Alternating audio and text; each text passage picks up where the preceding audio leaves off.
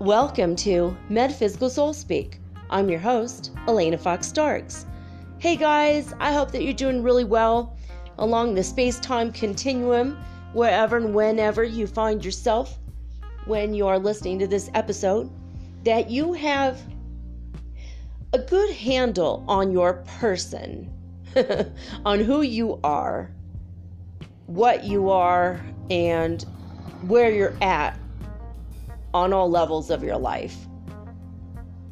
And what I mean by that is you've kind of had a discussion with yourself on where you're at spiritually. You know, like, are you a Buddhist? Are you a shaman? Are you a Catholic? What are you? Religiously, are you anti-religious? That's cool. I mean, I for the most part, I don't like organized religion myself. But are you spiritual? You know, do you have that under control, right? And then mentally, where are you? And education-wise, know your accomplishments. Even if you don't have formal university training, you've got training or you know, you've gotten something in your life, right? Everyone has certain things that they've learned. You know, I know people who've never gone even to high school, but they learned Spanish, or they learned guitar, or they've learned whatever. I have a friend in Bulgaria who he's an amazing bass player, you know, and I think he might not have actually finished school, but he knows what he wants to do with his life. He's a musician. That's who he is, right? He's got a good handle on it. He knows he's spiritual, but doesn't think about it too much. You know what I mean? He's got his things down, who he is, you know? You know, and if you're a good person, know that you're a good person. Own that. Right? Own that about yourself. And if you're self-educated, own that and be proud of that. My grandparents had an 8th grade education because where they grew up, it was not required to have an education past 8th grade. Where I live now in Ecuador, the whole country, there is no requirement that says kids have to go to school after 8th grade. So all education here is free up until 8th grade. And after that, it's $500 a month. So guess what happens? No one freaking goes to high school. Yeah, hardly. It's very rare. And that's why. No, who can afford that? You have 2 or 3 kids and you're going to pay $1,500 a month when the average salary is like $600, $800 a month.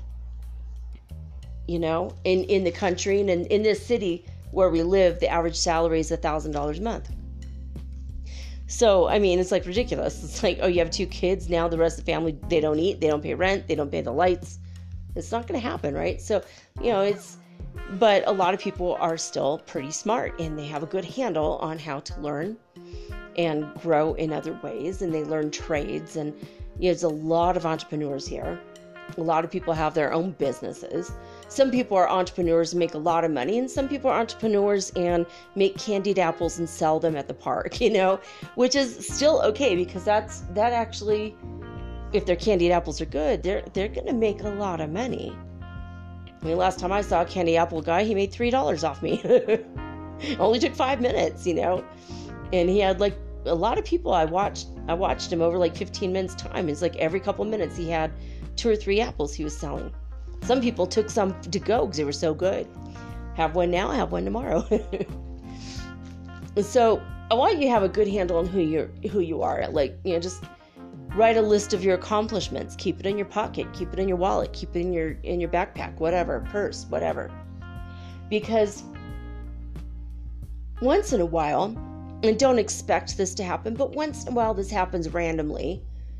And it's happened a couple times in the past week to me and to my kid, and we're like perplexed by some of the weird things that we've been blamed for or accused of, or weird insinuations or ideas about us that have nothing to do with us. But why I'm bringing this up is I want you to be able to protect yourself from the bad opinions of others.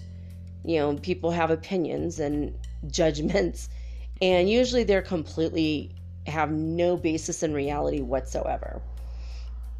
You know, so some random examples that I've thought of in this way is that the erroneous idea that if you are a punk rocker or a rock and roll star, you must be addicted to drugs. It's like so stupid. It's like, especially if you're in a professional band and you've been traveling around the world on tour, you know, if you're like seriously into drugs, you're not gonna be able to keep yourself together to have that kind of an experience, right? You might be okay for the first 3 or 4 gigs, and then after that, it's gonna fall apart, right? And you know, it's not to say that there aren't people that fit both categories, but just because you play guitar and sing doesn't mean you're a drug addict, right? But I've heard from several people that that's like an accusatory thing that, you know, people have like assumed, right? And my oldest kid was, when he was 15 years old, we're here in Ecuador, and he was, 16. Anyway, he was spat on because he wore black eyeliner, and his hair was, he had part of his hair was blue. And he had it down, but usually he wore it up in a mohawk. And in the course of one afternoon, he was accused of being a communist by people his own age. It's like, what does blue hair have anything to do with being a commie? It's kind of weird. And then somebody else called him a heroin addict and spat on him, an old lady. I'm like, it's like, why didn't you tell me it happened? I would have like slapped her or something, you know, with my gloves and challenged her to a duel. No, I'm just kidding. As a reference to Monday Night Show, if you haven't heard it. But, you know, it's like, why are people always accusing people of certain things or blaming them for things, you know? Like, this afternoon, I was going to leave with my kid. We were going to go down the store and get some groceries and come back. And this lady accosted me in the hallway. She doesn't introduce herself. She doesn't say her name. She doesn't shake my hand. She doesn't care about me at all. She doesn't ask me for my name. She just started accusing my son of scuffing the freshly painted hallway with his bicycle because she had a witness that saw him carrying the bicycle upstairs. Even though when we questioned the witness said, yeah, I saw you outside the building, outside the locked gate on the street on a bicycle. That was the witness. The witness didn't see him carry the bicycle down, didn't see him scuff the wall, and her story quickly fell apart. You know, and my son even said, look, I've been really careful with the walls here because they just painted it and it looks nice, and I'm making it a point to not, you know, bump the wall. And I could see from where the bicycle was, the mark was, that there's no way he had just carried it downstairs, and there's no way, you know, there's just the logistically when, but there's like 3 or 4 other people with bicycles that carry them up and down the stairs, you know, in the building. It's not necessarily my kid, right? And she's like, oh, it's him, it's definitely him. And the whole time, like, her son comes out and starts giving me a dirty look, and her son's like probably 5 or 6, and then her little dog runs out of her house and starts yapping at me, and like it's gonna bite me with its tiny little teeth, you know. And her dog is literally the size of a Furby. It's like super adorable, and I'm just like, I'm not gonna take this person seriously. It's like, if he scuffed the wall, BFD. They don't provide bike locks outside. They don't provide a safe place for anyone to have their bicycles outside. It's not safe. It's like someone could steal my son's Bichimoto. It's like worth $800. I'm not going to leave it outside because there's a tiny little scuff mark on the wall. But she made it a point to yell at me and yell at my kid and go on and on and on about it. And when we came back from I'm just like, look, I've got an appointment, and I'm like, look, we're going to be late. And I looked at my watch, which I don't have a watch. So I like looked at my arm, like I have a watch, like, you know, I like move my sleeve up, you know, to like, oh, look at the time. It's like, I'm sorry, I'm getting a call, and you hold up your hand to your ear, and there's like no cell phone in your hand. I pulled one of those. I've got to go. I've got a I've got a motor. I've got a Cita right now. I've got an appointment.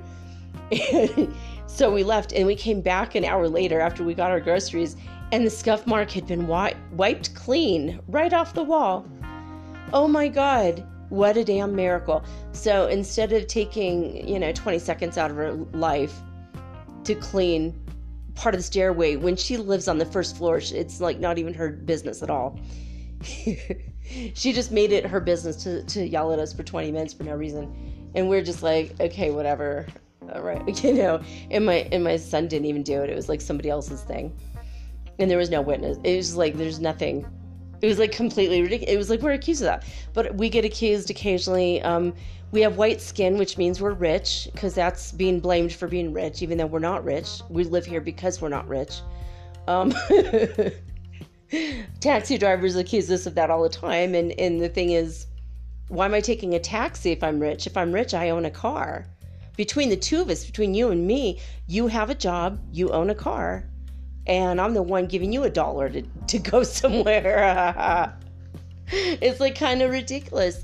So I want you to just, realize that when you're accused of something, like someone accused me of being uneducated the other day, and it's like, you want to see my list of degrees? It's like, I didn't even, but instead I told the person, I go, I know my own education. I know who I am. And if you don't, that's on you. You don't have to know anything about me, but to accuse someone of not being educated, it's kind of ridiculous, right? And my oldest has been accosted by random people just because he dresses cool. He's always had, he's always had a artwork that he makes on clothes, and so people assume he's sleeping around when he was really young, and he was like, yeah, this really weird Catholic lady started talking to me about how I'm gonna go to hell for all the people I've slept with, and he's like, Mom, I haven't even kissed anyone yet, so like what the hell is this person on about? I'm like, that person's on their own trip. They have a bad opinion of you. It has nothing to do with reality. People are crazy sometimes, and they try to get all up in your business assuming they know your business, and they don't. Usually they have no idea, right? I've been accused of a lot of things in my life, and, I could either prove the person wrong, or I could just move on about my day. And usually, if the person is still in my life after like another day or 2 or 3 or a week, if it's someone like it in university, or someone in, my business or my job or whatever, throughout my lifetime, they usually find out that their idea about me was wrong. And it usually takes a while, but, if I don't do anything about it, I'm like, whatever, I don't care, believe whatever you want, I don't care. It's up to you, So I don't want you guys to be affected by the bad opinions of others, especially, because opinions are like, what, and everyone's got one, right? But it's something that can harm you and hurt you if you take it in, especially if you're an empath. It's like super hurtful. And, like if you say a word that isn't really, like it's not decipherable if you mumble it, if you say it a little bit off, like with the accent or something, and people think you said something else, and then now they have this whole thing in their world about who you are, what you're doing. Oh my God. That kind of thing happens all the time. It's really strange. Like my husband got into a really bizarre argument one day with this guy who said, this guy was being really nice to my husband, and he's like, you're a cool dude. I'd love to hang out with you sometime. And, my husband said something about, yeah, you too, I like you. And he mentioned something about a Greek philosopher. I think he said, well, Plato once said blah, blah, blah. And my son, no, it wasn't either. It wasn't. It was Mark Twain. It's even worse than that, because not everyone has read the Greek philosophers, right? But almost everyone, especially in the state of California, has heard about Mark Twain, because there's that story, the Jumping Frog of Calaveras County. And Calaveras County is in Northern California, right? So it's like a very popular story for grade school children to read. And this guy was talking to my husband, and my husband's like, oh, as Mark Twain once said, and then he quoted something hilarious from Mark Twain, expecting the guy to laugh. And instead the guy's like, oh, I don't know Mark Twain. Does he live around here? Is he from around these parts? And my husband's like, no, he's a famous author. I'm surprised you haven't heard of him. The famous Jumping Frog of Calaveras County. And the guy's like, no, I've never heard of that. What is that story? And my husband goes, well, you could just look it up on the internet. And he goes, the what? What is that? And he didn't know what the internet was. And my husband's like, oh, I'm definitely not going to hang out with this guy. This is crazy. The guy's crazy, right? And then my husband's like, Wi-Fi, the internet, like getting online. And he's like, I don't know what you're talking about. Like, what do you mean? So he's like, oh, when you have a computer, he's like, oh, I don't like computer people. I don't like those computer nerds. And he started going off about they're this and they're that and they're this and they're that. And my husband's like, I'm an educated man, and the things that I didn't learn in school, I learned on the internet, because I wanted to be more educated, and every day I become more and more educated. And the guy's like, well, I don't trust you now, and he told me this story, and I was like, whoa, that's really crazy. So he had an opinion of my husband until he learned to use a computer, and suddenly he had to hold a different, like, his bad opinion of all people everywhere who has ever touched a computer, and I think he accused him of like devil worship or something. It's just like the bad opinions of other people, and it shouldn't affect you, but sometimes it does. So, put your shields up, surround yourself with white light, and know who you are first, because you walk into a situation and someone's going to say something weird about you, and it can gnaw on you. GNAW, not NAH. Gnaw on you, like chew on your conscience a while, because and it makes a lot of people crazy when people say insane things. And there's people everywhere, they're going to say insane things about you or have an opinion that is like, what? Like, that's crazy, But it happens all the time. And the way to prevent your engagement with people that do this is to know who you are 100%. Your mind, your heart, your education level, your abilities, your beliefs, everything about yourself, and it today. Your accomplishments. So when someone says something, you just go, oh, well, that's your opinion. Don't allow other people's opinions to affect you, ever. Especially when it's a bad opinion or a false opinion or something completely insane. There's a lot of people out there.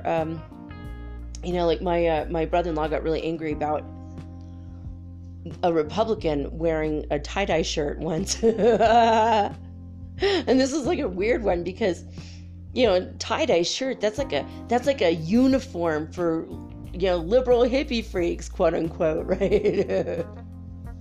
and he got really mad. He goes, this guy had a petition and he's wearing a tie-dye shirt, and I figured it was for some kind of cool thing, like some kind of a liberal agenda where we're going to have more money for schools or something. And it was actually an anti-LGBTQIA community agenda. It was like very Republican, very conservative. And my brother-in-law got angry and started screaming at the guy, like, dude, like, you don't have a right to wear that shirt. And of course he has a right. Anyone has a right to wear whatever they want. But it blew his mind. He's like, how is this guy representing himself as a conservative and also liberal at the same time? That's our uniform. like like if the first thing was like he's asking the guy, oh, what's your petition about? Oh, and by the way, brother, you got any weed, right? And the guy's like, no, why would I do that? That's illegal. That's a bad drug. It's this, it's that. It's the devil's plant or whatever. And my brother-in-law was like beside himself with anger. He was raging. He came into Home Depot and he's like shaking. He was so angry. How dare he wear that shirt? And he was on that for like 2 or 3 days. Like, it freaked him out so much. It was like, he's an infiltrator. And he had a false opinion about this guy, but the guy was giving off a false vibe. It was very weird. The whole thing was very weird. It's like the guy he's like, why are you wearing that shirt? And the guy's like, because I liked the colors. And my brother-in-law was like, dude, you should take that shirt off because, everyone's going to think that you're a liberal. And he's like, well, I'm not. It was just like ridiculous. And so you can make a mistake easy about, how you can have an opinion about someone else that's completely false. It has nothing to do with reality as well. So try to avoid that when you can, and don't assume just because someone is wearing a suit that they're a Republican, and don't assume that because someone's wearing a tie-dye that they're a liberal and might have weed. I've met bikers that were in gangs, were riding around on a motorcycle, and I've met bikers that are selling meth, and I've met bikers that are, bikers for Jesus, and they're Christians, and they raise money to give, toys and teddy bears to kids at Christmas time. It's like, just because someone looks like they represent something super evil or bad or illegal, it doesn't always mean that that's who they truly are, right?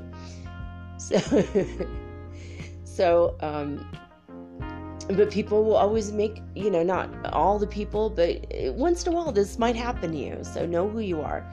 Know who you are on every level, and try to be congruent with that. Like, I'm a person of integrity, so I'm always going to try to do the most integrity-filled action, right? And, just know who you are. Just know who you are at every possible level. If someone accuses you of being a Christian and you're a Buddhist, you have a right to correct them. You also have a right to walk away and go, whatever, man, you believe about me what you want. You're wrong, but hey, whatever. You're entitled to be wrong. It's cool. But don't allow people's other bad opinions affect you. Don't allow it.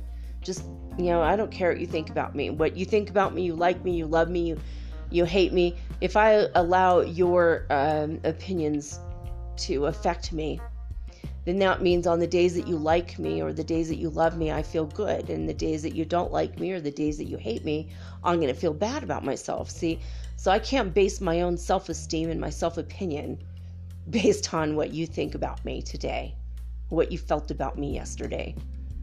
Your opinions, that's your business. My opinion about myself matters. What God thinks about me, that matters. But what other people think about me, I don't care.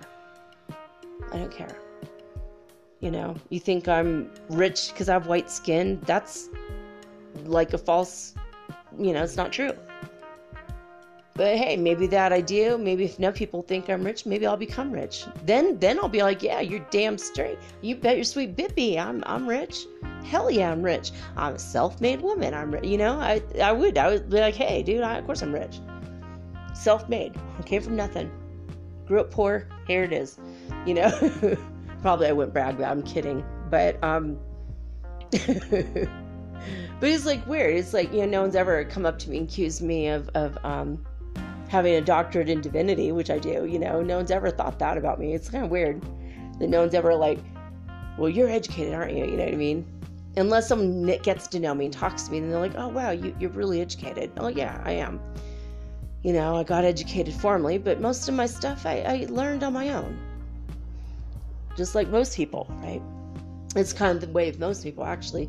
Anyone who's educated, usually it's because they've done, a great deal of reading themselves. Or at least watching documentaries. That's another form of learning, right? But anyway, I don't know. it was just a weird, it's been a really weird week for me, being accused of some strange things. Like on Monday, I told you guys that I was accused of having a super big ego when I was trying to tell my friend that he has cord attachments to so many people that I could see it draining his life force, right? And I didn't tell him that, in the beginning. I just said, yeah, when you're around a lot of people and you touch a lot of people, in the way that you do, it can create some energetic issues. And he just started accusing me of having a big ego, not caring about people. It was funny, because why would I bring it up unless I cared? Once I explained myself a little bit further, then he's like, okay, I accept your apology. And I'm like, dude, you're he's got some serious issues going on. I've got to go over to, there's 2 stores in a row, one for musical instruments, one for computers, and they're side by side, and he's the manager of the musical one, and I've got to go into the store right next to it tomorrow. And I'm like, ugh, I'm kind of dreading going over there because of some of his weird things that he said to me. And it's I know it's the spirit attachments, the demon he sent after me on Monday, or on Sunday it happened, and I was still kind of recovering from it on Monday. Anyway, we were hit by the solar winds yesterday and today a little bit. And I've been feeling it every now and again, periodically. I feel this wave of, sometimes it's like a quick wave of nausea and then it's gone and everything's fine. And sometimes it's a quick wave of, I'm going to take a cosmic nap now. And then it's gone and I'm fine again. And I'm getting the hot flashes left and right. And then all of a sudden it's better. And I know it's not just me. My male friends, they're getting the hot flashes too. It's not just a, woman in her 50s situation. It's just part of what's been going on, like the tinnitus and that, a hot flashy thing. And, I've had moments where I felt like my whole memory was wiped, and then a second later, I'm totally back. It's only for 1 or 2 seconds. I'm like, And it's not like when you walk into another room and you forget what you're doing because you're distracted. It's more like I'm in the middle of a thought, everything's good, I'm really on it, I'm understanding everything I'm saying, and all of a sudden I'm I go blank, and I get blank look on my face, and it kind of scares my son when it's happening. But I've seen it happen to him. I've seen it happen to other people. I don't think they're aware of it as much when it happens to them.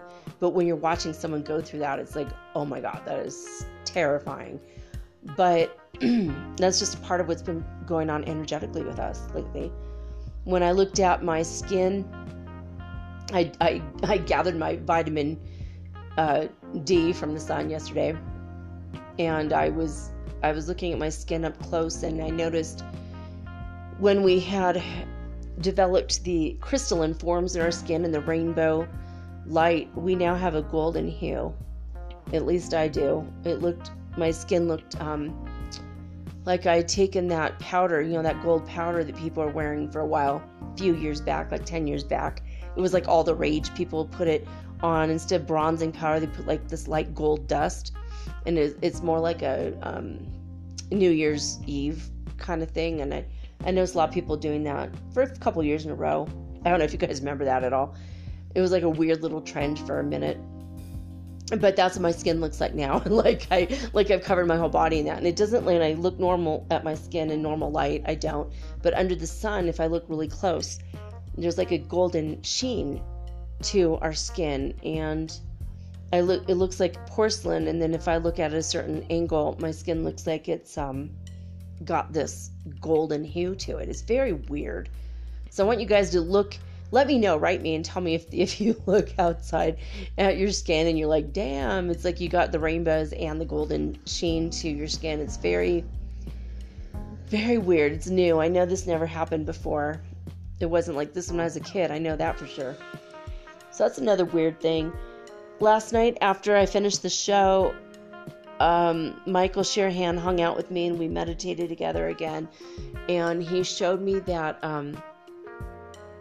when we're having the vibration in our bones, it feels like our bones are rattling or vibrating inside of our skin, and it almost feels like we had a secret surgery we didn't know about and someone left their cell phone on vibrate inside our bones, and all of a sudden your leg starts to go or your arm, or my head has been doing that. My bones and my back have been making this rattling, vibrating sort of energy.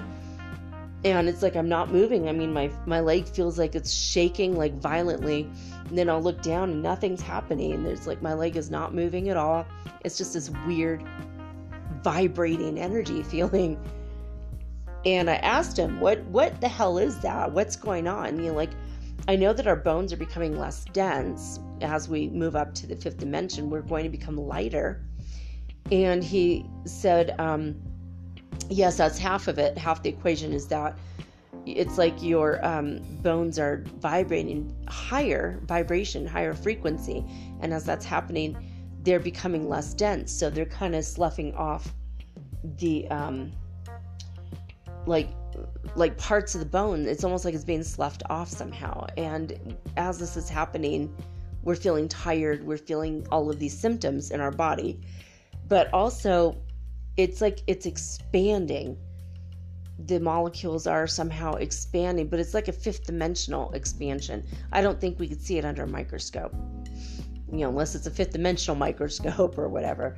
But it's expanding, and as it's expanding, we're allowing more light into our bones. And that's what's happening when you start to feel your bones go. It's like your bones are chattering inside your body, like your teeth do when you're out in the snow and it's too cold. Or when you get out of a pool and then you get a big wind comes up in the summertime. Even in the summertime, your teeth will chatter sometimes. And that's kind of what my bones feel like it's been, what they've been doing. But he said that as the light is pouring into the spaces in between the molecules, as the bones become less dense and they're moving, the molecules are moving apart. It's like I don't know, but he didn't say molecules. He said that the parts of your bone, they're moving apart. And I feel like it's not really physical, right? But it feels physical, and I feel like somehow it's on the fifth dimension, and our light body is attaching to our physical body, so we can pull ourselves up to the fifth dimension. So, I don't know. I'm going to keep thinking about this and asking different beings about it and my higher guidance and whatnot, but it's kind of like we're letting more and more and more light into our body, and the more light we let into our body, the more we're going to get these weird symptoms until we're used to it and we have enough light. But we keep holding more and more and more light. And before, when I said we're holding more light, I felt like it was in our tissues, our soft tissues, like our stomach or our organs. Especially for light workers, holding the light and then allowing it. I don't feel like we were holding the light in our bones before. And now I feel like we're holding the light energy in our bones. And when I say light, it's not like there's a light shining down in your room like the sun. It's like a higher frequency, higher dimensional light that's coming down and coming through us, but you can't see it. And a way to scientifically measure this on the planet, so that you know what I'm talking about, is the 19.5 degrees. If you look up Richard Hoagland's stuff, you'll see that there's more energy being given off of the planet Earth than is being taken in by cosmic radiation in the sun. How can that be? And he started doing these measurements on all the planets and discovered, oh my God, this is the same thing. So he said, I think that there's a 0 point energy, there's a higher frequency, there's a higher vibration, a higher energy coming into all of the planets that we cannot see. There's energy we can't see that is physically, it's present, becomes physically present, because as the energy is being expulsed out of the planets, it's like, wait a minute, how are we giving off more energy than we are pulling in? Unless we are pushing out as much energy as we're taking in, but half of the energy we're pulling in isn't scientifically measurable because it's an energy we don't know yet. We haven't discovered yet. We don't have instruments to measure it yet. So that's what I feel. I feel like the light is coming, but it's like from a different dimension. Like maybe it's 11th dimension or 9th dimension or 7th dimension. I don't know. But I do know that it's our like fifth dimensional body that we are building and creating, and that we are attaching our physical body to the light body. I've heard other people on YouTube say this. Oh gosh, I can't remember if it was Jessica Del Mar. Might have been Yogi Nefertiti. I don't know. I listened to a couple different people. Once I figured out who said it, I don't think it was Cosmic Empress. Who else said it? Someone said it. And it made sense to me. I was like, and I just saw it like someone had written something on YouTube, and it was just like a quick, like several paragraphs, and they had one sentence where they said, our light body is attaching to our physical body. And I'm getting confirmation right now it's absolutely true. Very weird stuff. So anyway, I don't know. I hope I gave you enough food for thought. I hope I didn't repeat Andy's story. I started this introduction like 4 or 5 times because I got off on a tangent, or I got tongue-tied and said words wrong, and I had to redo it again. And it's been that kind of a day for me. Like, I just haven't said the right thing for like ever of the whole day. Like, just I'm just like and I think that's part of this radiation that we've been getting, and the solar wind that hit us, where it's just making us kind of like mentally kind of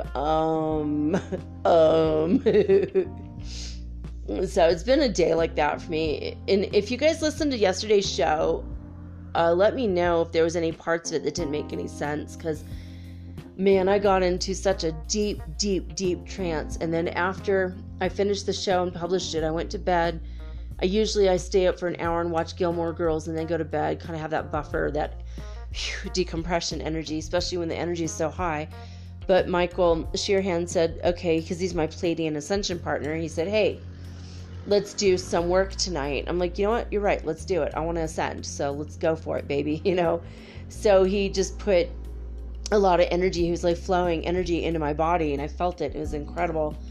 But I got so relaxed. I slept for 9 hours in a row. I literally, I think I was in bed for 9 hours and 3 minutes, and it probably took me 3 minutes to fall asleep, because I remember falling asleep almost right away, and I woke up feeling really good. Twice I woke up to roll over, because I wake myself up when I try to roll over. It's weird. So 9 hours, I feel great, about that. But anyway, yesterday the solar wind was like, I think around 452 kilometers per second. Today it's 604 kilometers per second. So it has picked up, which is good, I think.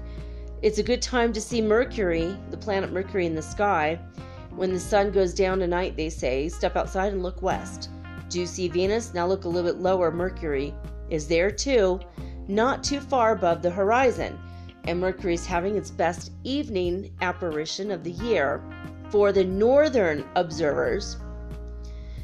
But dagnabbit, I'm in the middle of the planet, not the north or the south, actually. I'm exactly on the equator, which is what Ecuador means. So, okay, let's see, I'm trying to look.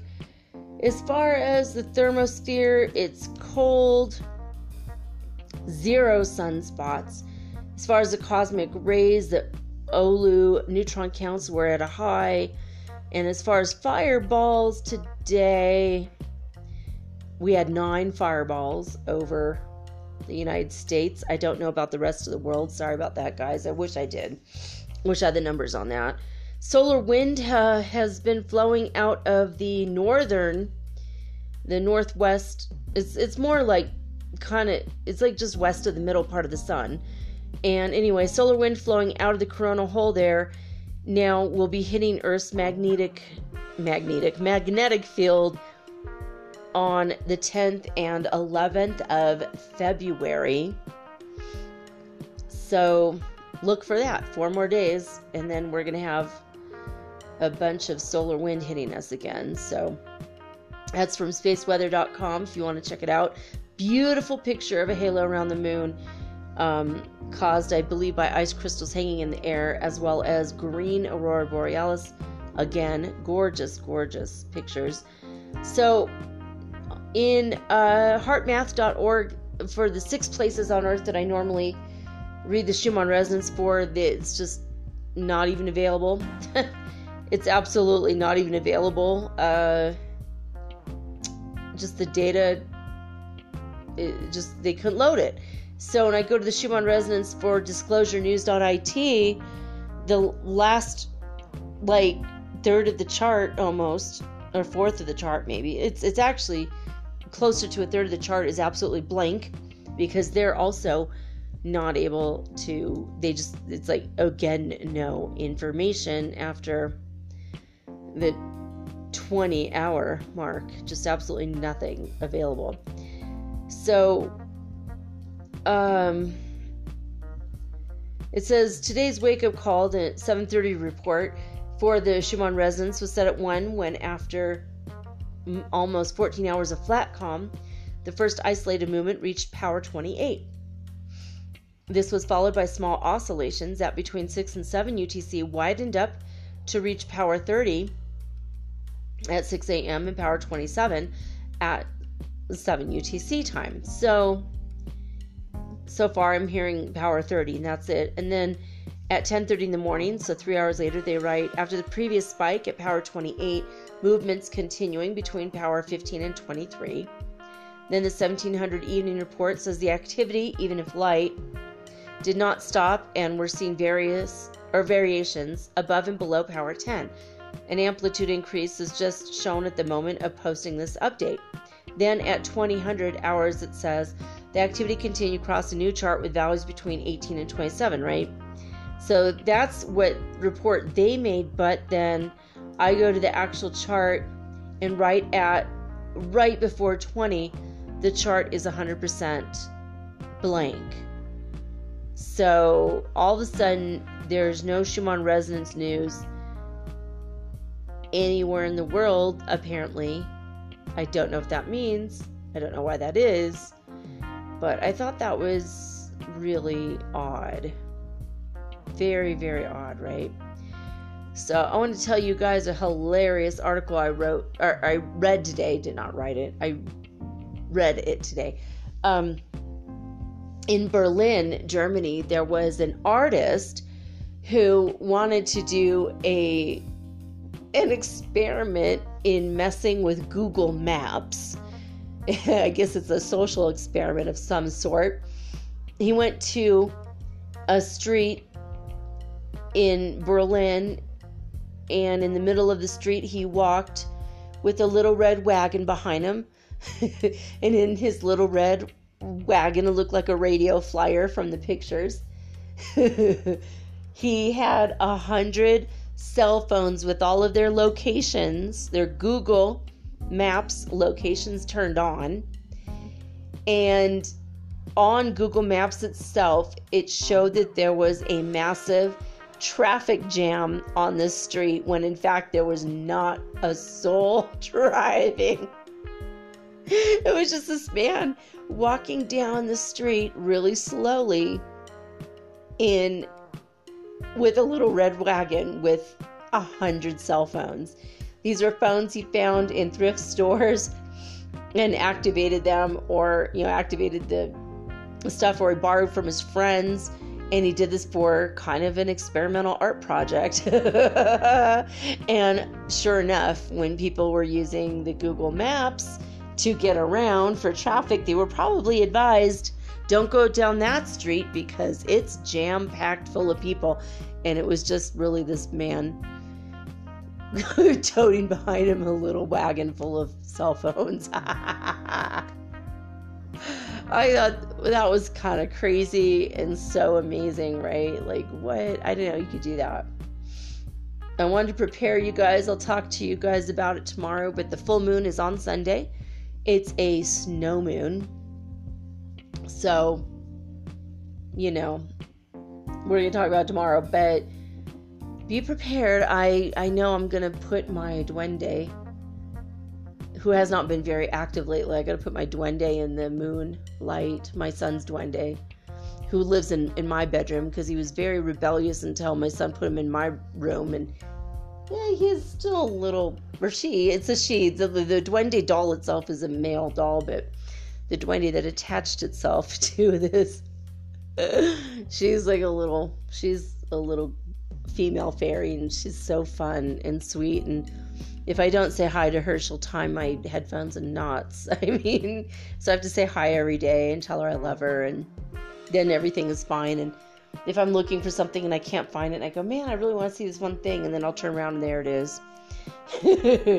So I lost my one of my I hate to admit that I wear scrunchies, but I do sometimes wear scrunchies, and I had it earlier, and I don't know what happened to it, and I've lost it now, and I think I know who took it. I need to put her out in the moonlight. She might return my scrunchie.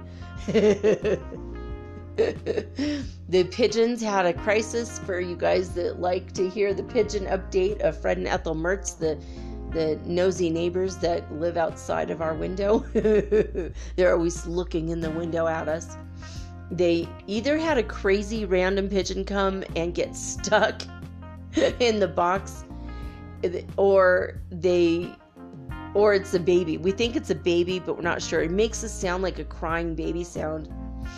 And it got stuck and it wouldn't move, and they were hopping around very upset, and I kept trying to move it was like a ridiculous thing.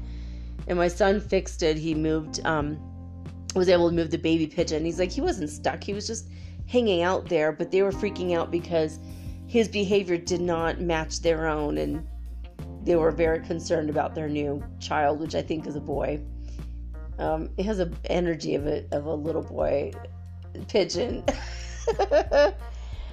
But while they're worrying about, I'm like, how if I just give you guys some sesame seeds and you forget about that for a minute? And so they came and slapped me. I call it the high five, but really Fred's always punishing me for getting too close to him, even though I'm here to feed him. And if I don't try to put my hand near his wings, he'll hop onto my hand and eat the food out of my hand. But so they've been trying to communicate with me by opening their beaks, and it's been very strange. So anyway, I got to see the parrots today and made a decision that I might have a little parrot diary to just record their movements, so I know what time of day I can expect to see them. I know that when the sun is going down, they fly towards the sun. I thought that was very strange. So I'm going to maybe do a little bit of, armchair observation of the parrots, the birds in the area. I've been bombarded overwhelmingly so by a lot of bird messages lately, a lot of feathers and air type of messages. I don't know if you guys have paid attention and if you get those kind of messages or not, but I know I have, overwhelmingly so. Like words that say something to do with air, aerodynamic, not Aerosmith, but just the words aero, A-E-R-O has been coming up a lot. So pay attention to the signs around you, because they're probably going to mean something to you. Oh, I just looked down and recording this baby at 11:11. There you go. The gateway is open. What do I want? I want to be the rich person everyone keeps accusing me of being. It's so weird. But yes, I want to be rich, yay. At least I want to just have enough money to live and be good. I just want to be safe, secure until we no longer need money, and then I just want to be okay no matter what. All right, we are on lesson 228, and this is in A Course in Miracles. You may find the Foundation for Inner Peace website at acim.org, or you can read these lessons for yourself or follow along with your app, which just go look up ACIM or A Course in Miracles, and there are many, many apps that will guide you on this journey of remarkable lessons. There's 365 of them, so we're like about 2/3 of the way through. So, excuse me, losing my voice for a minute. Gonna have to take a break in a moment. All right, so we are on lesson 228, and this is the main thought of the day. God has condemned me not. No more do I. God has condemned me not. No more do I. My Father knows my holiness. Shall I deny his knowledge and believe in what his knowledge makes impossible? Shall I accept as true what he proclaims as false? or shall I take his word for what I am? Since he is my creator and the one who knows the true condition of his son. Father, I was mistaken in myself because I failed to realize the source from which I came. I have not left that source to enter in a body and to die. My holiness remains a part of me. And as I am part of you, and my mistakes about myself are dreams, I let them go today. And I stand ready to receive your word alone for what I really am. Again, the thought for the day: God has condemned me not. No more do I. So that's funny that literally right before I read the lesson, I hopped over from the last lesson because I'd forgotten to queue up this page. I did not know what this lesson was going to say. So it totally goes along with what I said in the beginning, right? You know, don't condemn yourself with somebody else's bad opinion of you. Just don't do it. God knows who you are. You know who you are. That should be all that matters to you, right? And we've talked about this in different ways, from different angles before. I know last year I mentioned this probably a couple times, but just because of the weird experiences we've had this past week, so it kind of brought it to my attention more that, people have bad opinions of you, and you know what? So what? It's on them. It has nothing to do with you. God has condemned me not. No more do I. God has not condemned you, and you should not condemn you either. And you should not allow other people's words to sink in and condemn you, because, hey, it's just a dream.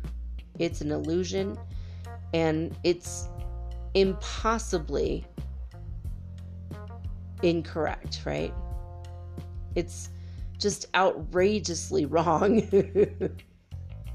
Most people's ideas and opinions of you are usually outrageously wrong. So, I don't know. The only person that knows your true condition is God, and God created you perfect. You're made from pure love. You are a soul inhabiting a body. You're not a body. If you've been listening to me long enough, you already know that anyway. Anyway, I'm going to take a quick break. When I come back, this is Feng Shui Thursday, and we are going to talk about Feng Shui for health. I thought this was appropriate considering the coronavirus news that's constantly being, talked about everywhere. The new numbers for the coronavirus, before we take a quick break, let me see if I could pull this up here. A lot more people have been cured than have died from this. The recovered people. So I have it queued up, but I'm gonna try to refresh the page now because, all right, it's not refreshing. This is what the numbers are though when I began this. There are 31,481 coronavirus cases. Out of those, 638 deaths, and the recovered people, 1,563 have recovered from the coronavirus, which is, by the way, the common cold. This one is a particularly nasty strain, and China has done a very good job at containing it within their country. And as far as people dying from it outside of China, it's like only been 2 people or something. It's not very much. So, if you're not, infected by it, you probably never will be, I don't think it's going to be too big of a deal. Like, they were making this a national global emergency like a week ago. And I'm looking at the numbers going, well, all right. And, God bless the 73 people that died today, and for their families, I wish them love and light, and that they are okay, and that, we could send them extra love. And, it's hard to lose loved ones to something as insidious as a cold virus. It's kind of annoying, right? But I'm looking at these numbers, and it's just like literally deaths. There's only been 2 outside of China. If you're not Chinese and you haven't been to China and, you get this, chances are you're going to get better. It's in 28 countries around the world. But that's it. I mean, now the reporting might be very low, and there's speculation that there's actually 300,000 cases instead of 30. But as far as people who've died from it, 638, that's not much. And recovered 15, like over double have recovered. So, as had died. So it's good news for the coronavirus. Like it's okay. You're going to be okay. So don't worry about it. But, let's not take any chances. Let's feng shui our houses for good health. So after this quick message, I'll be right back, and we're going to talk about feng shui right after this.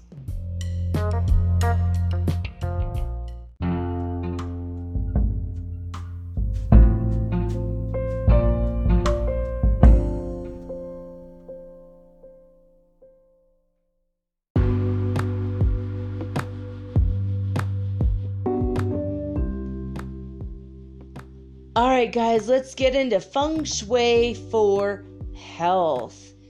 I started going down a crazy feng shui road that talked about 8 mansions that mean directions, and the 4 auspicious numbers of the Kuwa and the 4 inauspicious numbers of the Kuwa. And it was just crazy. I think if I could get a handle on that stuff, though, I will do a show about the 8 mansions theory and the Kuwa number and all of that later on. Now, in the articles that I found, I'm going to skip over the Kuwa number part for now, because it's kind of confusing. Like, after you know your number, you have to know what direction your head should be facing when you sleep, and what direction you should be facing if you want love or wealth. Like, it's really intricate, and it's kind of cool, but it's like it was confusing me. So if you know about that stuff, that's cool. But if you wanted to learn more, I'm not going to talk about tonight, but in a later episode, I think I'll go over it, because it's interesting enough, but it's so much information, it's going to be a whole show kind of on its own. So that's a little bit of a disclaimer. So I'm going to go over these. I'm going to tell you where to find these articles, and basically, if you go and read them and this starts talking about the stuff that I skipped over, you're going to know why. So I don't want you to think, oh man, I'm totally ripped off. No, you're not. It's something we'll talk about later, but right now we're just going to try to get through this particular thing. I mean, basically what I'm going to give you today is feng shui ideas and tips that will do one of 3 things: cleanse the energy in your body, health cures to help you feel better today, and then the third article is basically what are the best house plants for good feng shui, and those house plants will be bringing about really positive energy that will bring about better health, basically. So the first thing is 5 feng shui tips to cleanse the energy in your body. You cleanse the energy in your body, you can have better health. This is from thespruce.com. So you can just look up that article name, 5 feng shui tips to cleanse the energy in your body, and under thespruce.com, and you'll get it. Okay. So basically you have to have a good flow of energy around you, and that will create a good flow of energy in your body. Now, feng shui, Fengshi, if you're trying to figure out how to spell that, feng shui, is a Chinese system of understanding the ways that the energy flows from the different directions. There's 8 compass points, north, south, west, east, and then each point in between. And you have to understand the way that the energy is flowing and how it affects you individually and how it affects your house, right? And it's really intricate, but it works. You put certain colors in certain sectors of your house, on the walls, you're going to feel better. You put certain plants in certain areas, you're going to feel better. You're going to feel emotionally and mentally better and spiritually more connected, and it can improve your relationships with other people and your relationship to the world. So feng shui is really powerful, and that's why we every now and again I bust out with another feng shui Thursday episode. And we did several last year. I think we did 4 last year. We talked about better spiritual connection. We talked about feng shui for a better romantic relationship. We did feng shui for, I think I did one for family, environment, and also one for wealth. I definitely did one for wealth. What was the 4th one? I think it was, I don't know if it's family or happiness. I don't know. I've got to look it up again. Anyway, so this one today is about health. I have not done one on health yet. I went back and looked to make sure because I don't want to double up the information. So if you want an energy flow in your body that's going to be good, you need the energy flow in your house that's going to be good.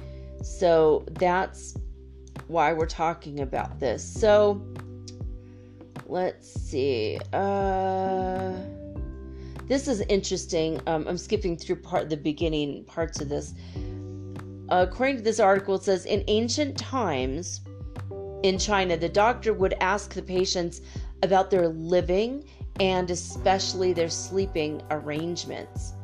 If you spend more than 8 hours a day in a specific space that's not healthy, it makes sense that the negative energy or negativity will start to influence your well-being. So if you have good feng shui in a space and the energy is flowing really well and you feel good in a space and you spend 8 hours or more there every day, you're going to be like, yeah, this is great. I feel amazing, right?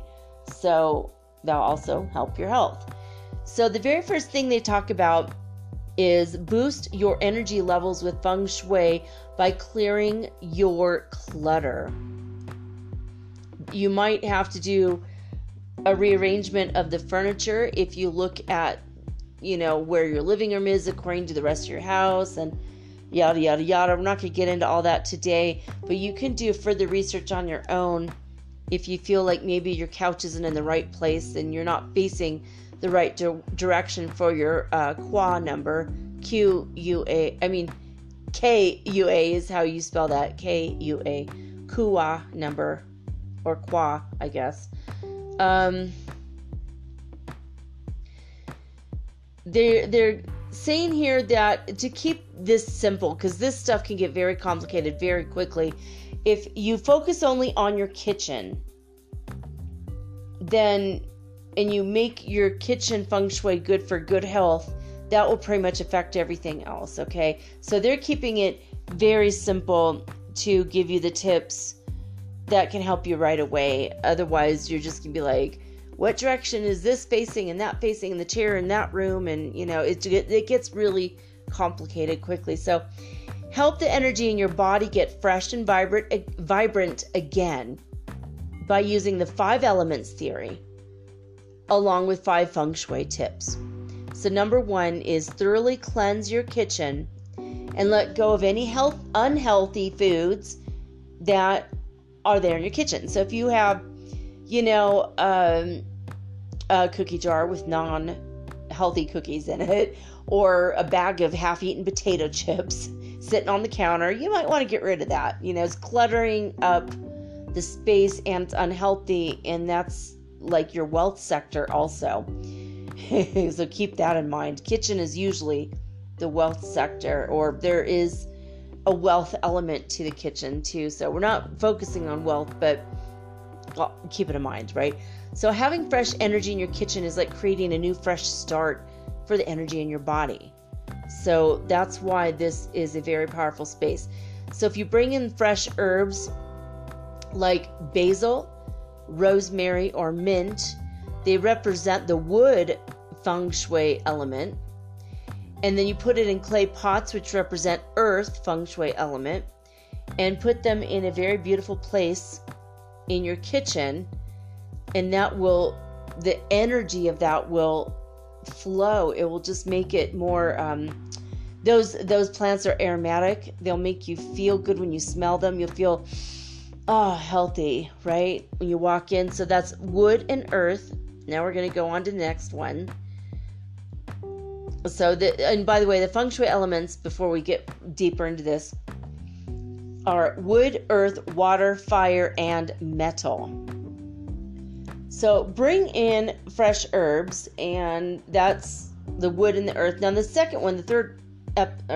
episode,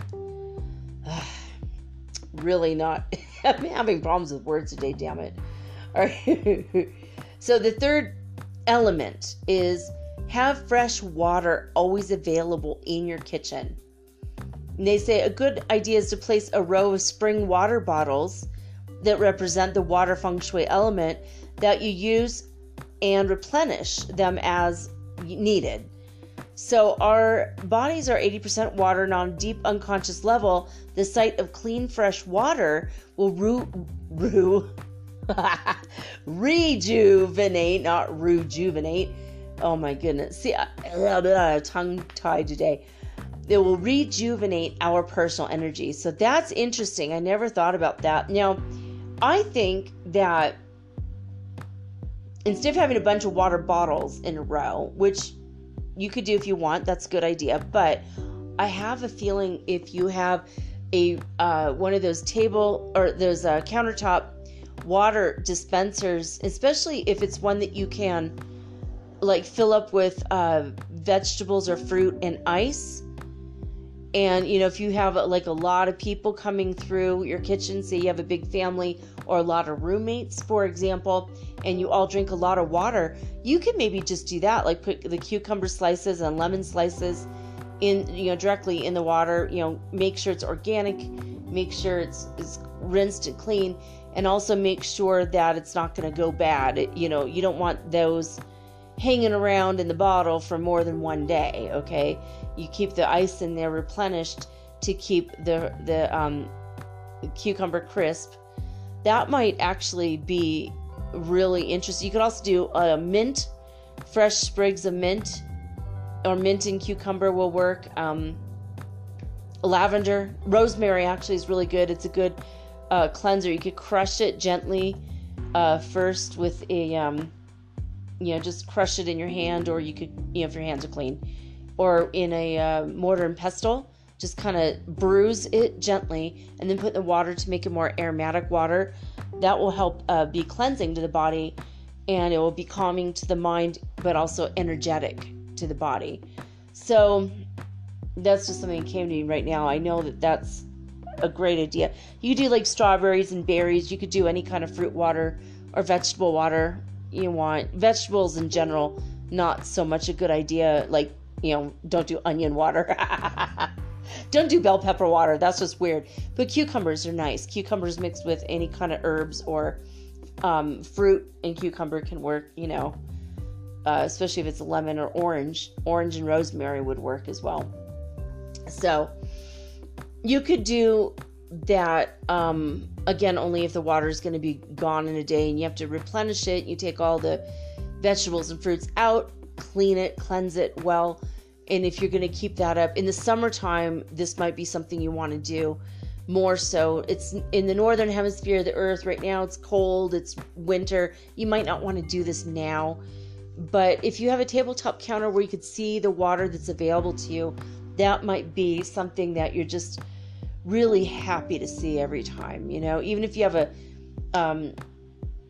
like sparkless water type of dispenser, even if it's in the corner and is plugged in and making the water hot or cold, depending, if you have a fancier unit, that might make you feel a little bit happy. That might just make you feel like, oh, I always have that water. It makes me feel good. I know that when I lived in Detroit, we were drinking the tap water for a while. Then we were like, we started buying bottled water because we didn't feel like we could trust it, even though it's always rated as clean. We thought, what if they're lying? Because you can always trust your government, right? Anyway, and then we got to the point where we're like, maybe, just maybe, we should have the bottled water brought in. And we did that. Our water bill went from almost $500 a month down to $99 a month. That's how much water we were like drinking, and we couldn't believe it. I think that it's, the way that they do the bills is weird. Like after you go over a certain amount of gallons, suddenly it's like double or triple the amount of money you spend. I don't know what they're doing. I just know that my water bill was reduced significantly. I paid $100 for water every month to be delivered, and that cut down my bill by like $300 or $400 a month. It was ridiculously like money saving, right? But I agree with this. When you see the water, it's there, you have enough to drink, you kind of, on a subconscious level, you feel like, I'm okay, right?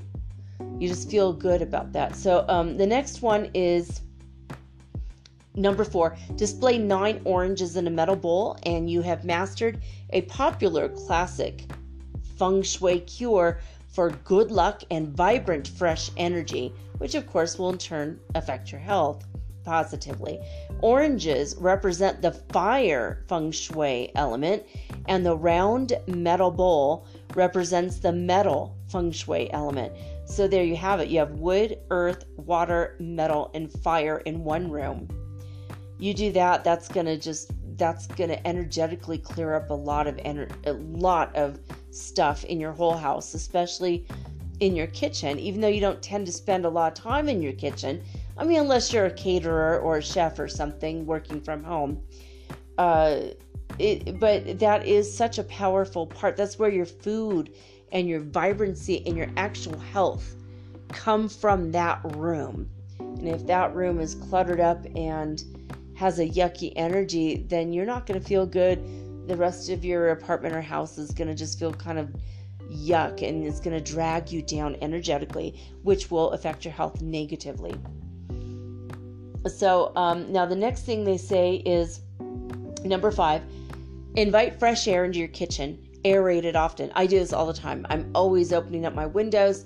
I'm opening up my bedroom window, which faces east, and then I open up my kitchen, which is kind of in the northwest section of the apartment. So I'm always like, I'm opening that up. I'm getting a nice cross breeze. And on the hotter days, we've been opening up everything, every single window in every bedroom, and we just feel alive and vibrant when there's more air. We do notice a huge difference. So do that as much as you can. If you are in a place where it's very cold right now and there's a lot of winter going on outside, only do it in the late afternoon. Maybe you want to do this on the weekends if you're gone during the week. Just open it up for 10 minutes enough. That's enough, right?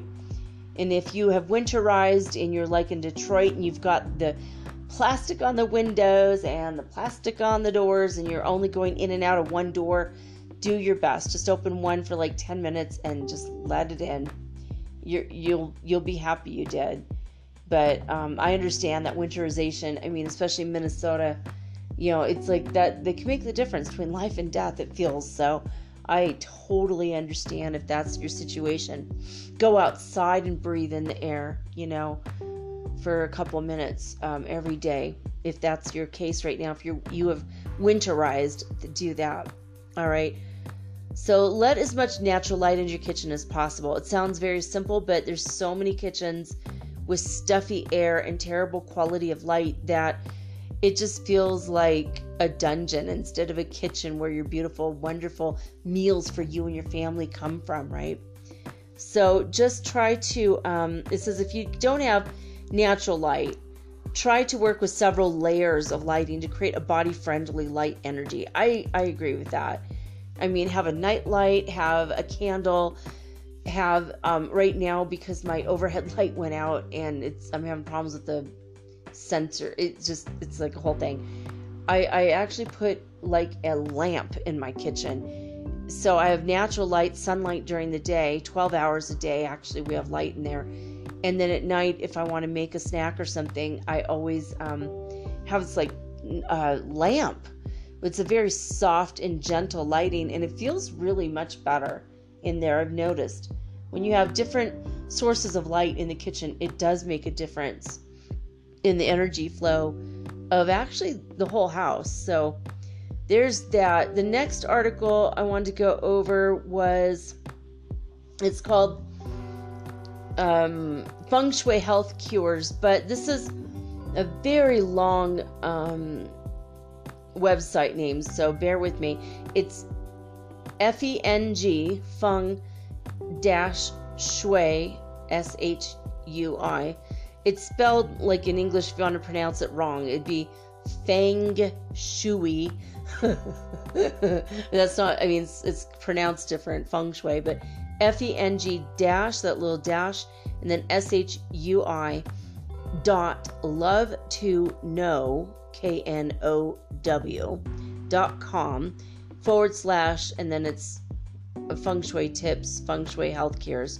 So if you just look up Feng Shui health cures, this would probably be the first one on Google or up in the top. So the first part of this I'm not going to read because, again, it's like you have to calculate your KUA number and find out if you're in the East or the West group, and then I have to go through all the directions for all the numbers, and it's super complicated. So we're not going to go over that, but you have to, if you calculate your Feng Shui, if you calculate your KUA number, KUA, you could find out pretty quickly. Just do a little Google search, KUA number 7 faces what direction. You can find out what direction your head should face when you're sleeping. I figured this one out for my son and myself tonight, and I found out, and I noticed I started feeling better when my head was facing east, and apparently that's what I'm supposed to be doing. I'm number 1, and number 1 has to face east. My son is number 7. He's got to face west or southwest. And I looked at where his bed was. I'm like, oh, well, actually, you are already doing that. That's so weird. And his bed, when he got here, when we moved into this place, his bed was in a different direction. And he didn't like it. Wasn't comfortable. So he changed his bed around. He's like, oh my God, it's so much better. I'm like, oh, wow. So you're facing the right way and I'm facing the right way. And we're both facing different ways. So I thought that was strange. So if you get interested in this enough, you can look that up for yourself. But we're going to move right along. A Feng Shui health cure that's going to help you feel better emotionally and energetically and health-wise, is if you display a little bottle gourd called a Wu Lao. It's W-U and then like Lu, or Wu Lu, O-L-O-U, like Lou Grant. Display the Wu Lao. I think that's how you pronounce it in Chinese. If you're Chinese and I'm pronouncing it wrong, please forgive me. I'm not Chinese. I don't speak Mandarin as much as I've tried. Sometimes I do love the Chinese culture, but display the Wu Lao, and it's shaped like a 2-segment bottle, and the top part of it looks like a Hershey's Kiss. Literally shaped like a Hershey's Kiss, and the bottom is like a squishy part, the bottom segment of a snowman. It's round, but it's a little bit squished on the top and the bottom, with the other part right on top. So this is a Feng Shui symbol of health and longevity, and it's been around for several centuries. So the belief and the thought and the idea of that has been hundreds of years in that shape, in that kind of a bottle. So yeah, so that energy is magically there. It's always going to be there now because it's been thought of by a billion Chinese people, right? So and other people around the world who've used this kind of bottle. The shape of the gourd represents heaven and earth. It is a symbol of harmony for a very long time. with heaven above and earth below. And heaven is shaped like a Hershey's kiss. So, yeah, all right, chocolate, that is heaven for a lot of us. Wu Lao absorbs negative energy and the negative qi energy. Its first use was by monks who trapped malevolent spirits, and later they adopted, the feng shui masters adopted this to trap negative qi energy. So if you put a metal Wu Lao beside your bed, it's going to cure illness, especially illness that's brought on by negativity, negative qi, and just negative spirits or energy around you and around your house, right? So just put it upright on a nightstand. That's all you need to do. And there's a little bit more here. It's talking about your flying star 2 and 5. It's like, unless you know the mansion system, and it's not going to make any sense right now. Number 3, clear clutter to fight your illness. Okay, we talked about that in the kitchen. This is through your whole home, though. Clutter complicates and contributes to illness. It causes the qi energy to become stagnant. When the flow of qi energy is blocked or prevented from flowing smoothly, the fresh, powerful qi energy cannot move through your home. And it affects everyone who lives there. And you basically just get rid of the clutter. Feng Shui Master Lillian Tu, her last name is spelled Too. I highly recommend anything this woman has to say. She is incredible. Very good with the Feng Shui stuff. She wrote a book called 168 Feng Shui Ways to Declutter Your Home.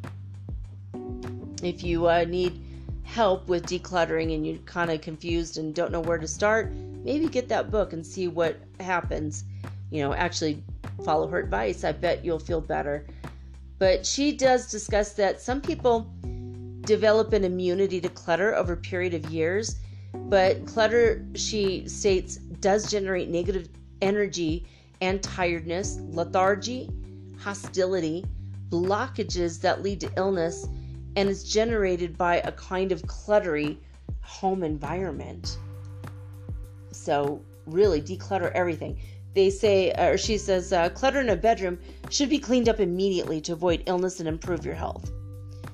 So keep your dirty clothes in a hamper instead of just strung about the whole, you know, if you have dirty underwear on your door handle right now, guys, come on, put that thing in a hamper and, you know, just keep your, you know, do your clothes every single week. Wash your laundry every week. And if you tend to go through a lot of laundry, 2 or 3 times a week might be better. So, I mean, I know around here we're doing laundry like four days a week. So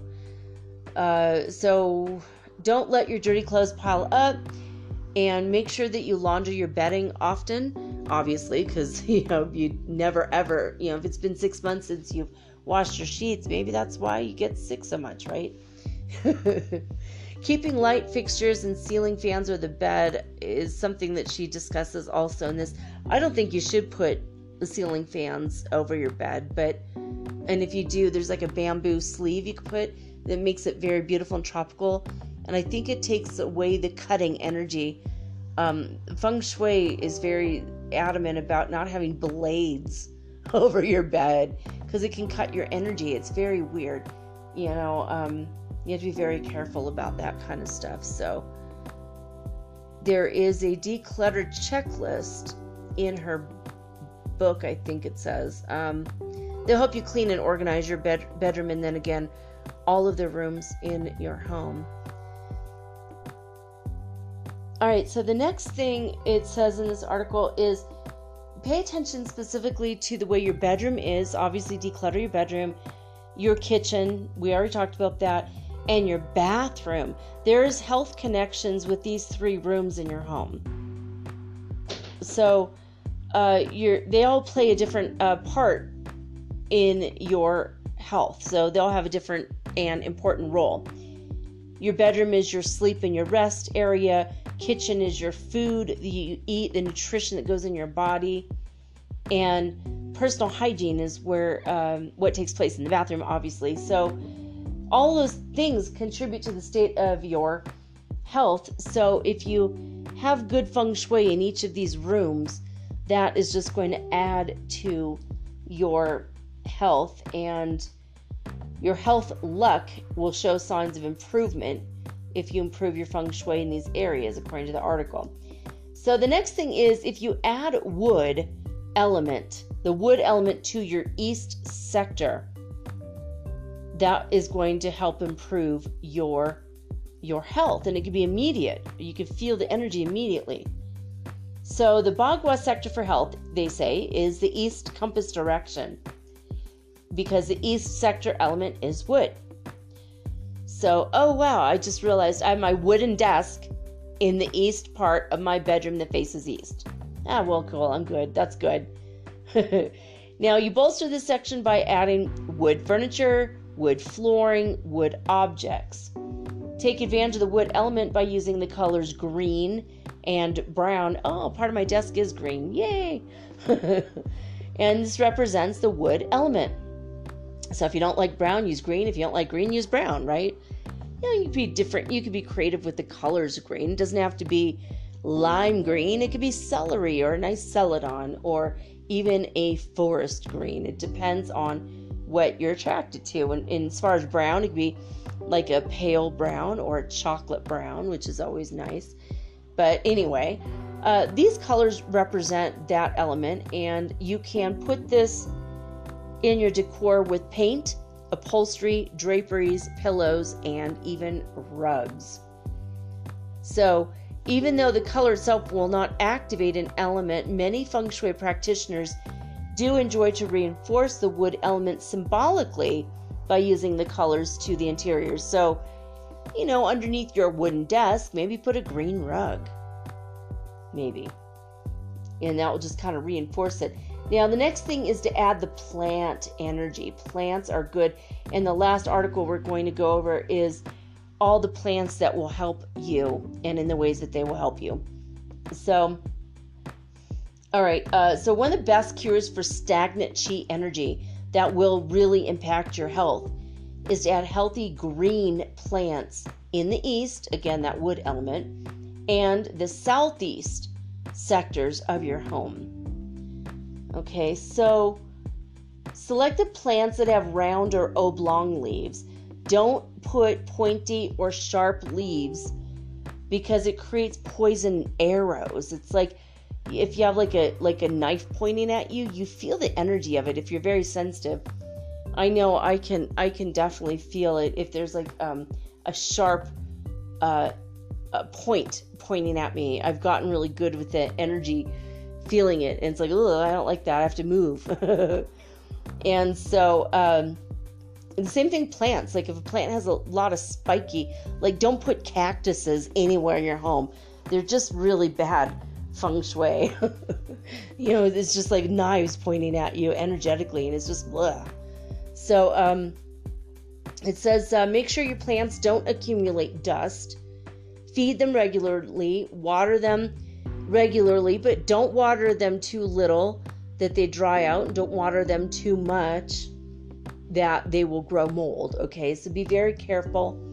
Keep the soil of your plants aerated. Remove any dead leaves.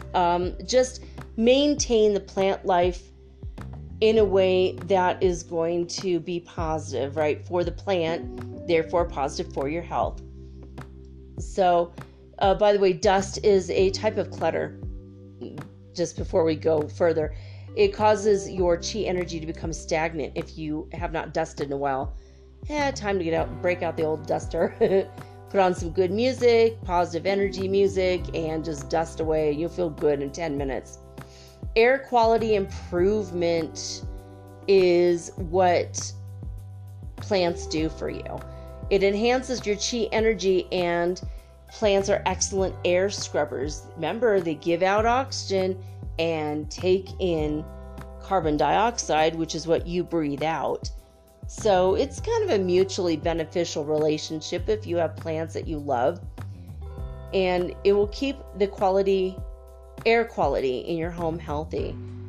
So it says, be sure you do not place plants in the bedroom though, because they could create too much energy that results in sleepless nights. That's why you've got the the southeast or the east sectors of your home, because you don't really want, if your bedroom's in the east, you might want to just put the plants in the southeast part, and if you want to put plants in your living room, put it in the east part of your living room or the southeast part of your living room, and that will be the best.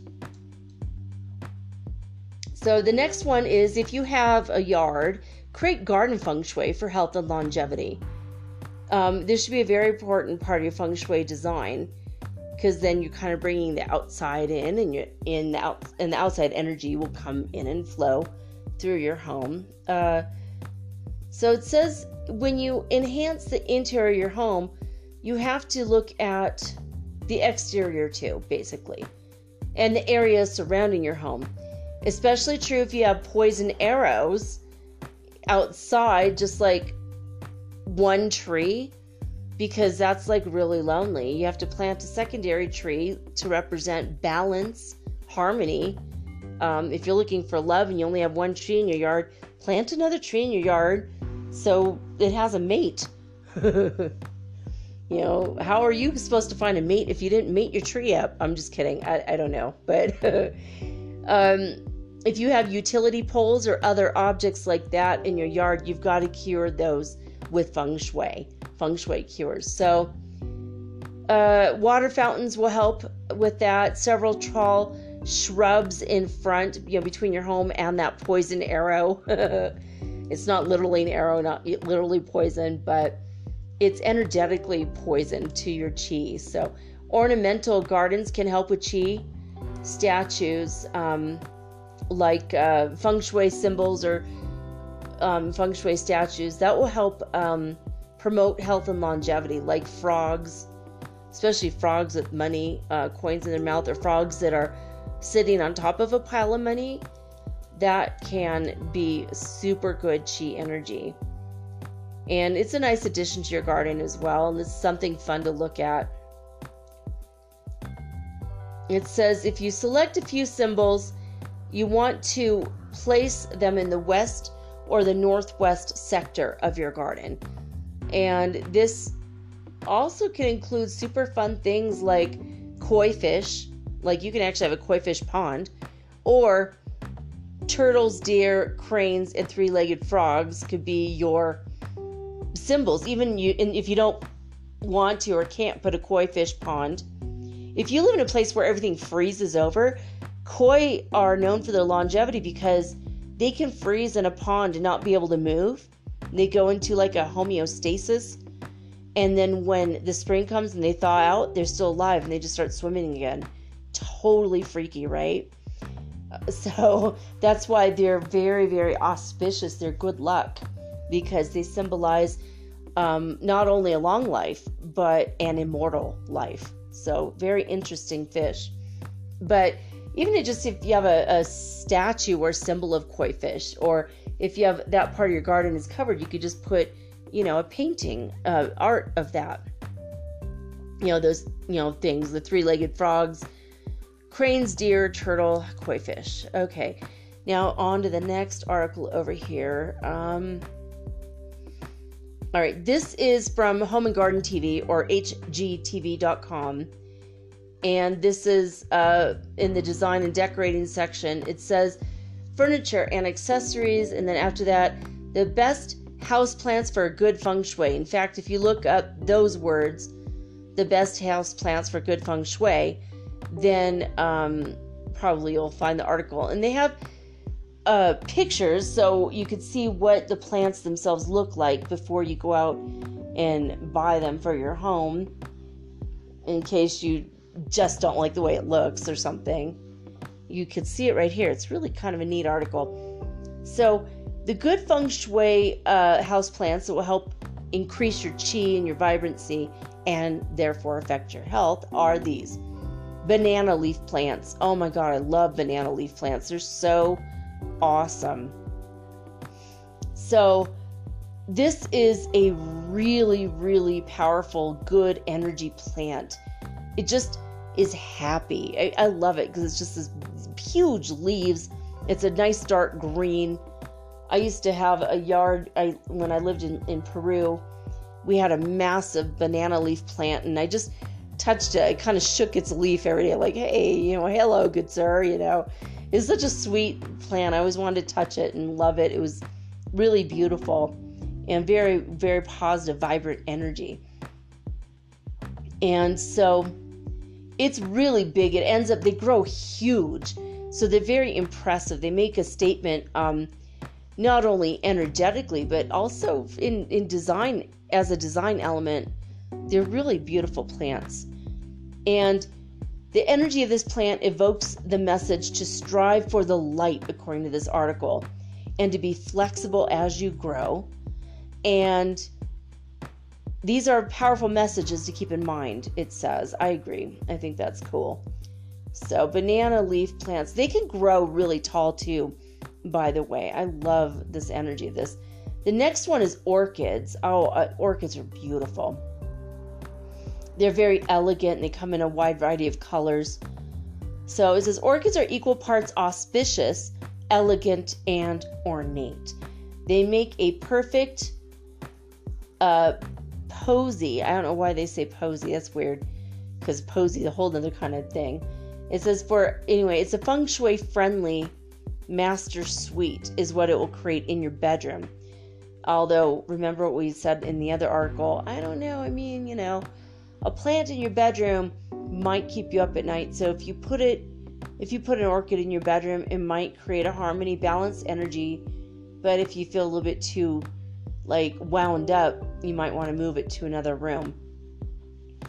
It says that the delicate blooms of the orchid, they represent purity, grace, and it is believed by some to encourage fertility. So you might want to keep it in your bedroom if you're trying to conceive. So that's kind of strange advice, but let's go for it. All right. Aloe vera. Aloe plants provide a pretty pop of green and an unmatched calming quality to one's home. I agree. I like aloe vera.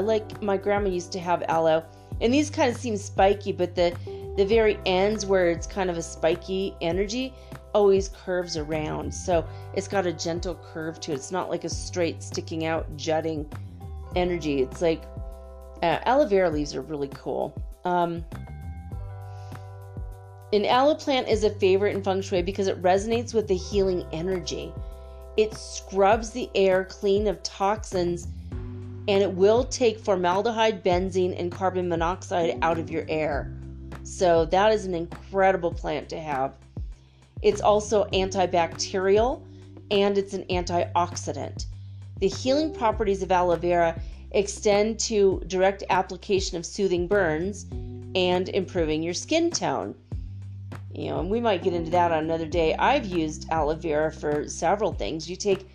They have massive, massive leaves at the grocery store here, and you just pick them up and you open it up with a knife and you scrape the aloe vera jelly out, and you can mix it with other things, and you can put on your face, and it's an incredible thing. You can also, there's ways you can mix it with green tea, and you make kind of like a tea, and it soothes and calms your stomach. I think in Lima's where I heard that aloe vera will cure H. pylori. And I've drank aloe vera juice every day for like a month to cure H. pylori. It does work. It does make your stomach feel better. All right, so very good energy healing plant. The next one is a snake plant. Now, despite the slithery name it says here and the questionable reputation, a snake plant is actually, it'll bring positive energy to your space. It's sleek. It has a sage-colored leaf. They stand really tall, and they give you the energy of protectiveness. And so it's good for like an entryway or even an office space. And they do have an office spacey kind of energy. I like them. They don't grow terribly tall, so you can put them in a nice big pot, like a big, and you might even want to make sure, if you need a wood element, maybe put them in a wood, pot, or you put them in a clay pot or metal if that's the energy you need. You could kind of combine the things if you want. Rubber plant is the next one, and these are really interesting. They're almost like, for me, it adds interest for your mind, So I think it's a good living room plant. Okay, but rubber plants, according to the article, they're great for novice green thumbs. So if you're not really good at plants and you don't know if you are or not, you maybe get a rubber plant. So they are easy to care for. They offer ample elegance to one's space. They are a glossy green plant, and it thrives in cool and low light environments. It promotes good feng shui by removing air toxins, including negative energy, from your indoor spaces with ease. The rubber plant will boast beautiful round leaves, and they are said also to represent abundance and wealth. So along with health, it will give you wealth and abundance of everything. So it's kind of perfect. They say here, sounds like the perfect potted plant for your home office or corporate cubicle. Yeah, I think so too. I mean, really, rubber plants, that looks good. The next one is super fun, and I love the name of it. Ponytail palm. Like it's miniature palm tree. It's adorable. It looks like the hair sticking up and going in every direction. It's kind of cute. This is a perky ponytail palm plant that is feng shui favorites, actually. It's one of the most forgiving house plants on the market, according to Laura Benko. She says, what's unique about it is it's a low maintenance plant, and it has an inner balance of yin and yang energy. So in the summertime, you can keep it outside where it will get direct sunlight, and then in the wintertime, just bring it on inside. And it's going to thrive even when it's in a low light area, and it does serve as a reminder to balance yourself from within, because that's kind of what it does during the winter when there's no sun. I thought that was kind of cute. Ficuses are so cute. I love these. Ficus plants are a favorite in feng shui because they are very well known as good air purifiers. Good air equals good health. So it also contains a quality in the ficus that encourages enlightenment. There's several varieties of ficus plants, all of which serve a space by filtering the toxins from the air, and offers an energizing boost from their vibrant foliage. So I do love that. I think it's a tree. There's 4 plants in this picture that they're showing on hgtv.com. So I'm like going, I think it's the ficus tree. And it's tall and it is vibrant. It's a very pretty, several shades of green. I like it. English ivy. This is a really good plant. We talked about this the other day meaning like maybe 2 or 3 months ago, I think. English ivy ensures you can breathe easy at home. This powerhouse houseplant is a favorite for home and public spaces for its lush, trailing leaves and its ability to absorb toxins like formaldehyde. That's good if you move into a place that has a brand new carpet, especially in the United States. There's usually formaldehyde in that carpet. And if you didn't smell it right away, probably they have cookies baking in the oven, that old chestnut, that old trick. So you might not smell the formaldehyde right away. I'm sensitive to it because I used to work with cadavers in the human anatomy lab, and I went to school to learn human anatomy, for this one semester. And then after that, I helped other people learn human anatomy. I became a tutor, and I was an assistant teacher for the class. And I could smell formaldehyde a mile away. Someone shows me a purse, I'll smell it and go, oh, that's an eel skin. How do you know that? Because of formaldehyde. That's how they condition it to make it feel like calf skin, and it's like from an eel. It's like, is that purse made in China? Like I could just tell. It's like, ugh. I could tell if you have an eel skin wallet, which is, don't ever have an eel skin wallet because it will erase your credit card, the magnetic strip on your credit cards and your Visa cards or your debit cards, by the way. It's always the worst choice. Just go with polyester or something. I don't know, it's better. Okay, so basically, English ivy will create a good feng shui in your bedroom or workspace. See, again with the bedroom thing, be careful, because if you put something in your bedroom and you get restless, move the plant out.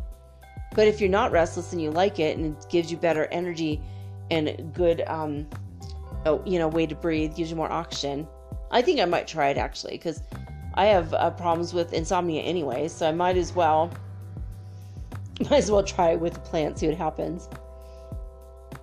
So the pointed leaves of the ivy say that it creates protection against negativity where you sleep or work, but they're not spiky leaves. They're pointed, but at the very end of the point, it's a rounded point. So it's not, what they were warning about before. English ivy is really beautiful, actually. All right. It looks like it's kind of a climbing plant, so you could probably have it climb up the back of your bed. I want to say a bed head, the head of your bed. I have a wire metal headboard, and that'd be kind of fun to have ivy climbing all over that. But again, only if it doesn't create insomnia. Succulent plants are beloved house plants, they say, because their unique leaves add a modern natural element to any space. And it says here, Benko again, she says that succulent plants serve as a reminder of the importance of creating favorable conditions for yourself to thrive. Succulents are popular designer plants that most people love in the first 3 to 6 months, but then they don't know what to do and they get too leggy and start to look awkward. Well, that sounds weird. Why did they even offer this as a feng shui? That's weird. I don't know. They look awkward and leggy. What the hell are they talking about? Okay, maybe not with the succulents so much. I don't know. What if you had succulents, though, and you lived in a moderate temperature climate, and you had succulents indoors, and they started to look awkward? Then why don't you just plant them out in the backyard? Because they're still beautiful. I like succulents. They're really cool. And they hold water. They're like, I think, don't they hold water? Is that what succulent means? Like in arid and dry climates? So anyway, bamboo. Why was that even in there? It's like driving me crazy now. Bamboo is the MVP, most valuable player, of feng shui friendly houseplants. People adore this cheerful plant for the exotic appearance.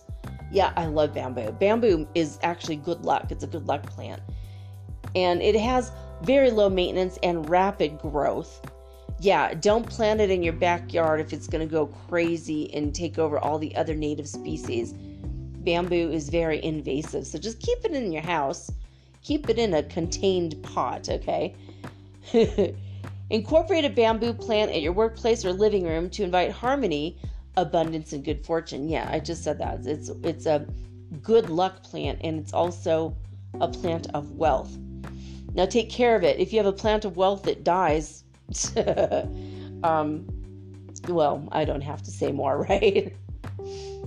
Okay, citrus tree. I love this idea. This is one of my favorite ideas of all time. Citrus fruits symbolize health and also wealth and prosperity. So a way to achieve good feng shui for your home is adding potted citrus trees to your home.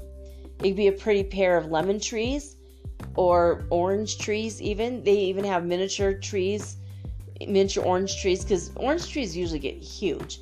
But you could get miniaturized ones. You can also get like a lime tree or a mandarin.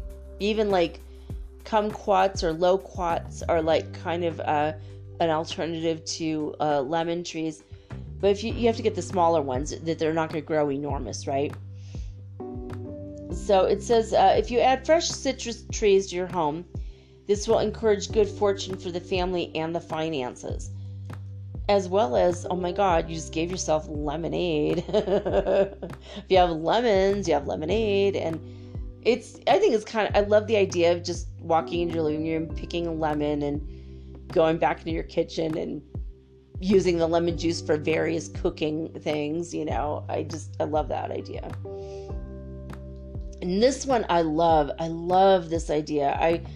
I'm encouraged to maybe go find air plants after this. The next one is air plants. Now, these are a big deal, it says. They are the quintessential definition of feng shui. And feng shui, as you know, or may not know, means wind and water. So wind, which is air, and water is all the air plants need. You have to rinse them or soak them briefly. Then you shake them out occasionally. Okay, so that's just the only water they need is just a quick dip, hold it for a couple seconds or minutes, and then shake it out. Of course, ask the person you're buying it from because they'll know. And then you don't even need dirt.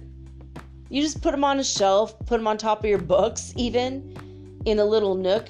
The possibilities with air plants, they say, are endless, and they're fundamentally simple. They are an element of simplicity, and their symbolism is inspiring. It's just very airy. If your witchcraft element is airy, air plants might be the one for you.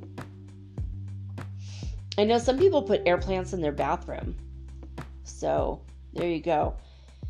So that's it. That's all I've got for you today. Those ideas will help you in a feng shui way to maintain your health and cure feng shui illness in case you're having problems with the energy in your house being stagnant and yucky and your health is suffering as a result.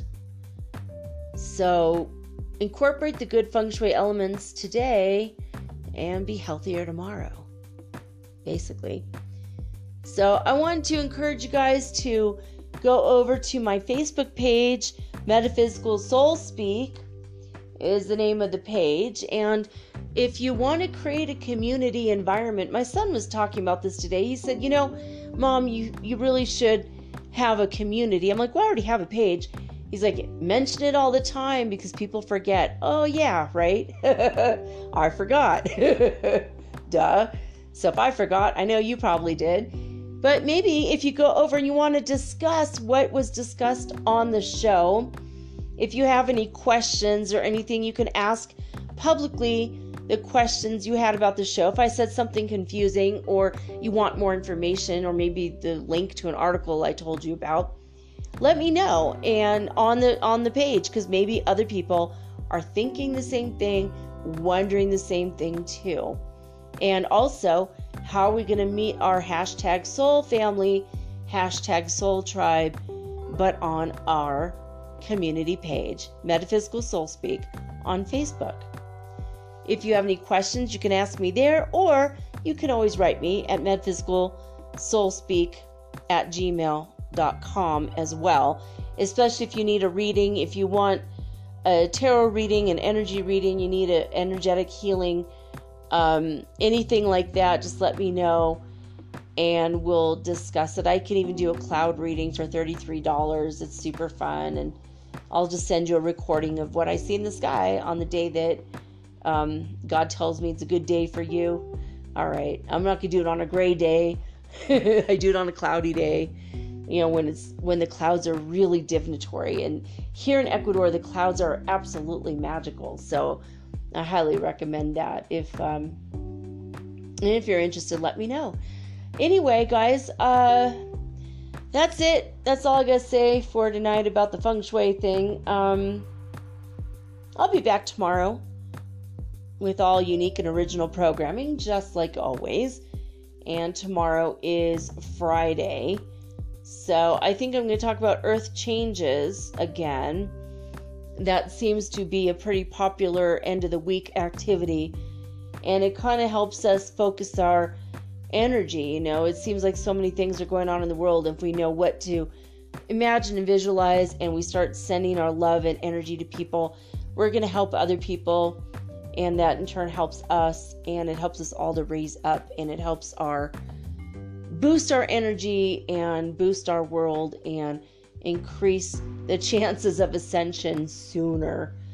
Wanted to mention I have a lot of fairies and I think a couple angels in my room tonight. I felt a lot of energy, a lot of amazing and vibrant energy. So I hope that you guys are able to see the fairies in your room if you have them. I've been having a lot of sylphs in here because I've been having my windows open, and that's the energy, the elements that fly around with the air. And in folklore, they're the ones that create the wind. So they do float around on the wind, and I know that spirits travel on the wind. And I thought about this yesterday. We had a lot of wind, and my God, there's a lot of spirits in my room, little tiny fairies, and I love the fae folks. So I wanted to mention that. Keep that in your mind when you're outside in a windy day. You might just see them out of the corner of your eye. It's really cool. They look like little sparkly dots, silvery or white dots or blue dots. It's so cool. Anyway, well, that's it, guys. That's all I gotta say about that. I love you guys. Thank you for listening and sharing the show with others. But for now, I'm signing off with peace and joy and the high vibes of the Holy Fifth Dimension. Until next time, guys, peace.